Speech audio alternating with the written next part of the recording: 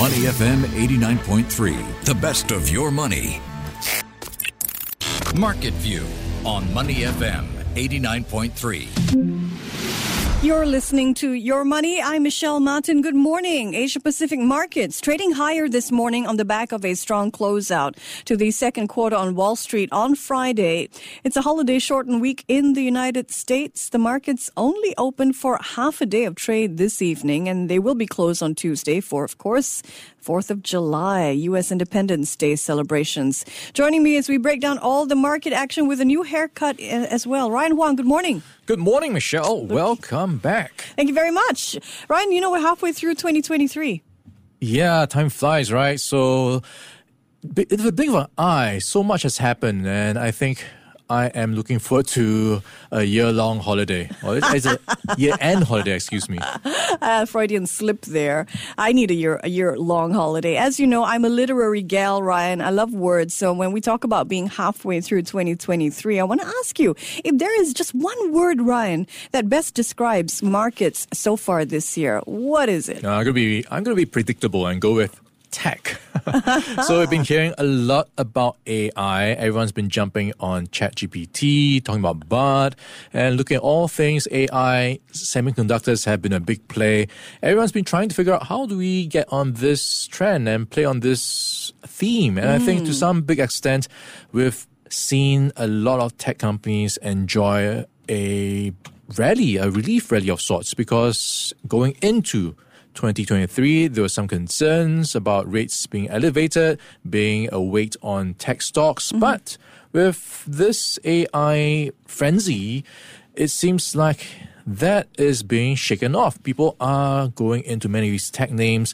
And if you look at the likes of NVIDIA, they are up by almost 200% over the past year. So you've got a huge run-up in tech, and it is closely watched to see if that momentum will spill over into the broader market. Is it enough to drag along the other sectors as well? Absolutely spot on. I think for me, the word I'd choose is surprising, in line with what you're talking about as well. I mean, if you told me 6 months ago, if anyone had told me 6 months ago that tech stocks would be trading up more than 30% at the halfway mark of the year, I think I would have told them that, they're screw loose. But that is where the NASDAQ is today, up nearly 32%. And remember, at the beginning of the year, rising interest rates and inflation dominated our market narrative, and both of these seem to be bad news for tech stocks, Michelle, right? just put in context, 30% rise for NASDAQ is the best first half since 40 years. 40 years. Imagine that. The best first half. How often does it happen? Wow. Thanks to strong gains by Apple, NVIDIA, the last time NASDAQ performed this well, Flashdance was at the top of the charts. Okay. Flashdance. Wow, memories. Let's take a look forward now. What's the narrative for how stocks should perform over the next 6 months, Ryan? Yeah, so now with that rally coming through, people are asking, how sustainable is it? Is this AI thing going to play out the way they are hoping it to be? I think that's going to be one of the questions being asked.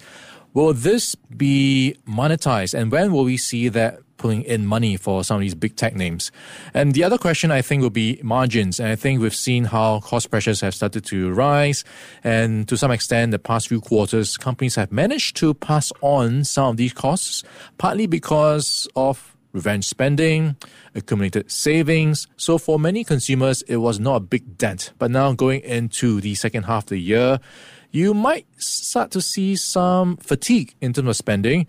And I think that is possibly going to happen. If you look at some of the spending happens, already we are seeing people move away from big ticket items to value stuff. So that's something to watch out for. And of course, the China reopening story is another signal of consumer spending, at least strength.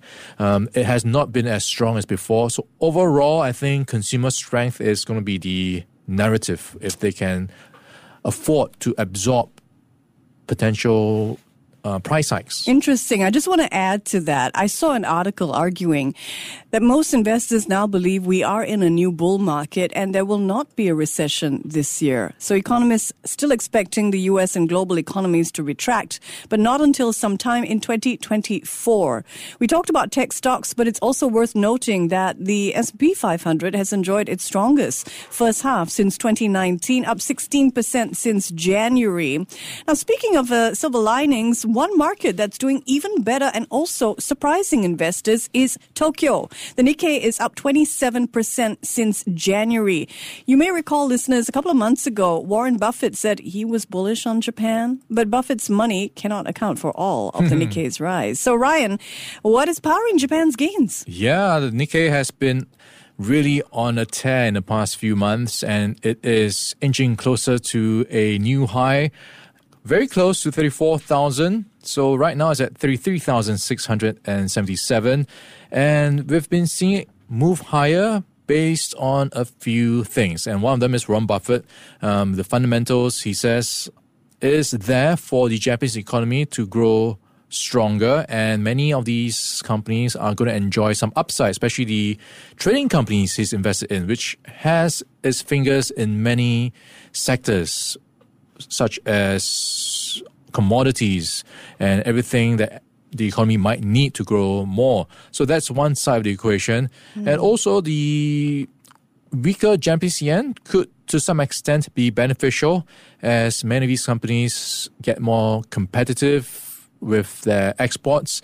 They might be able to bring in more money. So that's the other part of the equation. And also the monetary policy in Japan is more accommodative versus where it is elsewhere. So that is another factor that's helping to drive sentiment and capital into Japan. So we've got a lot of things working out for Japan. So we're seeing high dividend payments, more share buybacks in Japan as well. The Bank of America says that foreign inflows into Japanese equities are at their highest levels in several years. I guess the next question, Ryan, is what is next for Japan's markets and whether or not Japanese stocks can sustain these gains. What do you think? It does look like Japan is one of the favorites to continue chugging along, because if you look at what else is on the table, there are so many question marks. We talk about a recession around the corner for some markets. You talk about China. The property market is still not out of the doldrums yet. So Japan, to some extent, does signal a very strong, convincing argument for many investors to look at, especially with the potential upside that's available to them. All right, it's time to switch gears at 13 minutes past 9. This is Your Money. I'm Michelle Martin. He's Ryan Huang. And now we look at markets through our daily game. It's called Up or Down. Okay, let's start with Apple. Up or down, Ryan? Okay, I am looking at Apple, and I would go with up. It's got a lot of good news around it these days. Last Friday, it was hitting a new high. Yeah. The $3 trillion club. And potentially it could go even higher if some of these rumors or leaks come through. Details about new products like the iPhone 15 and new Macs. So more hardware for them to sell. I join you there. It's an up for Apple. In my book, shares of Apple are up nearly 50% since the start of the year. The iPhone market cap, I should say, is now the iPhone maker's market cap. Say that 3 times fast and I'll give you a little prize. The market cap now worth more than $3 trillion US. It's the first company, Apple, to reach that mark. All right. This was really hot a couple of years ago. I remember during the COVID, so many people talked to me about this particular company. Carnival Cruise Line, Ryan. Yeah, Carnival is probably an up for me. So this, as it talks about total bookings having reached an all-time high, customer deposits totaling $7.2 billion. So everyone, or a lot of people at least, are going cruising, just enjoying the seas. Yeah, it's a nice way to travel. Carnival Cruise Line, one of the biggest gainers among the S&P 500 stocks this year. In fact, its share price has more than doubled since January. And analysts over at Jefferies think that this stock has more room to run. They've lifted their target price for Carnival to $25 US a share. That, by the way, is 30% above Friday's closing closing price, so it is an up for Carnival Cruise Line for me as well. Big U.S. banks like JP Morgan, Goldman Sachs, Citi, and Morgan Stanley, how are they looking, Ryan? Yeah, so these U.S. banks have just passed their exams and they are going to celebrate like most people do after passing by spending. And this will be in the form of announcing higher dividends, potentially. So with the stress tests out of the way, there's less reason for them to need to buffer for bad case or worst case scenarios. So they've got some loose cash they could use a splash on paying or rewarding shareholders. Yeah, investors are being rewarded. So it looks like these banks are in good shape. They're raising dividend payments to investors. That's an up for the big banks in my book. All right, let's switch gears and cross over now to the Chinese battery maker called REPT Battero Energy. All right, this is going to be an up for me as it looks to file for an IPO, a $1 billion IPO in Hong Kong. And this is potentially opening up a new wave of IPOs in the EV space, especially in batteries. So it's quite a big thing now for everyone to get interested in the potential proxies around the EV space, batteries, commodities around batteries, semiconductors. So it could be riding something that's going to get higher in the coming years. Yeah, lots of buzz in that area. So on Friday, REPT Battero Energy submitted an application to the Hong Kong Stock Exchange to go public, aiming, as you heard, to raise as much as $1 billion US. So that's a lot of batteries, don't you think? And a lot of money as well. So I'd say definitely an up for both REPT and the Hong Kong Exchange. Now, we should note several other Chinese automotive startups are also filing to go public in Hong Kong. Let's give you the deets on that. These include RoboSense Technology, Black Sesame International. RoboSense works on sensors for those self-driving cars, and Black Sesame International, by the way, they make AI chips and systems for the automotive industry. All right, we're going to talk about the people behind this company in just a bit, but Tesla, overall, how's it looking? Yeah, so just out over the weekend, some good news for Tesla. They just had a blockbuster quarter, the Q2, second quarter, for deliveries. So this came through at 466,160 vehicles in the April to June period. So what it means is it has beat expectations. It's up 83% from last year. And it is the best quarter, I believe, since the start of Tesla. So it is over-delivering in that sense. And it does look like Elon Musk's game plan is paying off in the form of giving discounts to attract volume. Yeah, up for Tesla for me as well. Looks like everything's up this morning, doesn't it, Ryan? Yeah, so far so good.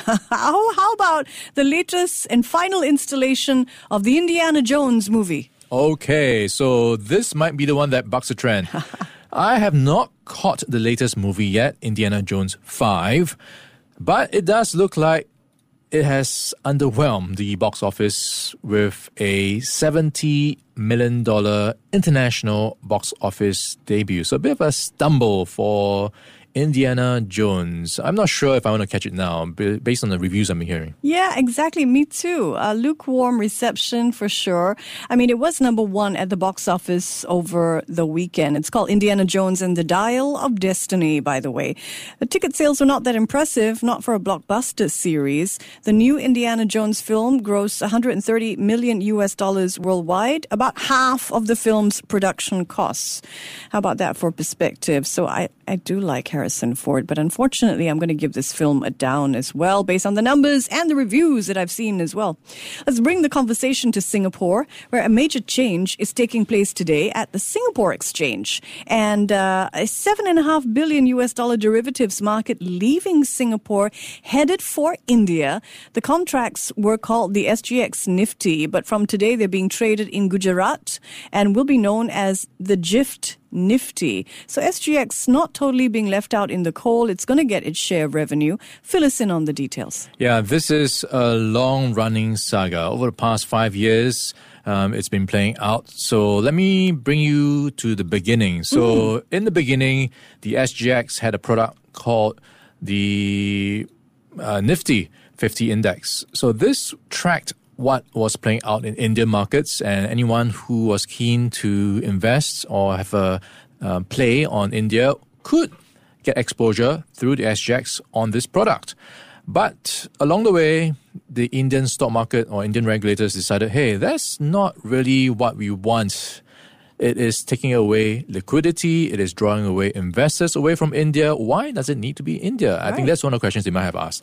So they filed a bit of a dispute with Singapore, the Singapore Exchange, and then there was a bit of a legal tussle. But happy ending, they have made up and figured out, hey, why not work together? So that's where we are right now. So this is going to be a joint venture of sorts, not exactly, but they'll be working together 50-50 in terms of the revenue split and cost split. This offering will be now in India, like you outlined, Michelle, in Gift City, which is the new financial hub in the western Indian state of Gujarat. So it is going to help that plan to build up Gift City to become a bigger financial hub if you have, of course, a product that investors can invest in. So it's going to draw in some capital flows for Gujarat. So the shift from Singapore to Gujarat does resolve that 5-year-old feud between Singapore and India. My question is, what do you think this means for SGX? Is it losing out on a big chunk of revenue, or could this be good for it in the long run? Yeah, so that's a good question. If you look at how much contribution the Nifty derivative contracts were helping, it was the second biggest contributor to SGX's equity derivative volumes after the China 850 index futures. So it is a big chunk. But SGX has come up with alternative products over the past 5 years and is also roughly splitting the costs and revenues from the new product that's going to be in India. So to some extent, it has already offset this new scenario. So it is something they have managed, I guess, to figure out how to get around that issue. But of course, in the grander scheme of things, there's now a more amicable relationship with the Indian Stock Exchange, which opens up future collaborations for other products as well. So I guess that is an up for both sides. Well put, well put. Let's turn now to our last word of the day, which belongs to Elon Musk and Mark Zuckerberg. Yep, the two billionaires have been at odds on social media, but it seems their rivalry may extend to the real world and the cage. A cage fight, everybody. It sounds like a joke, right? It's true. The head of UFC, Ultimate Fighting Championship, has been talking to both Musk and Zuckerberg on a nearly daily basis to iron out the details. What do you make of Zuckerberg versus Musk? Yeah, I am looking forward to this. Two rich guys battling it out in a cage. But I'm also a bit wary. Are they for real? It is almost unreal in the sense. Can you expect these guys to have a fight? They are not professional fighters, first of all, especially Elon Musk. Even though Mark Zuckerberg has been going for training, what sort of fight can you expect? And what sort of twists in this drama can we also expect? Because I'm sure they will find some creative way to make it different. Yeah. Maybe get their robots to battle it out for them or something. Yeah, that's a good idea. I mean, there has to be a twist. I'm sure it's going to be entertaining. Bottom line, Twitter and the internet is going to be on fire if this takes off. All right, that's Market View this morning. He is Ryan Huang. I'm Michelle Martin. Thank you for your company. Before acting on the information on Money FM, please consider if it's suitable for your own investment objectives, financial situation, and risk tolerance. To listen to more great interviews, download our podcasts at audio.sg or download the audio app. That's AWEDIO, audio at the App Store and Google Play.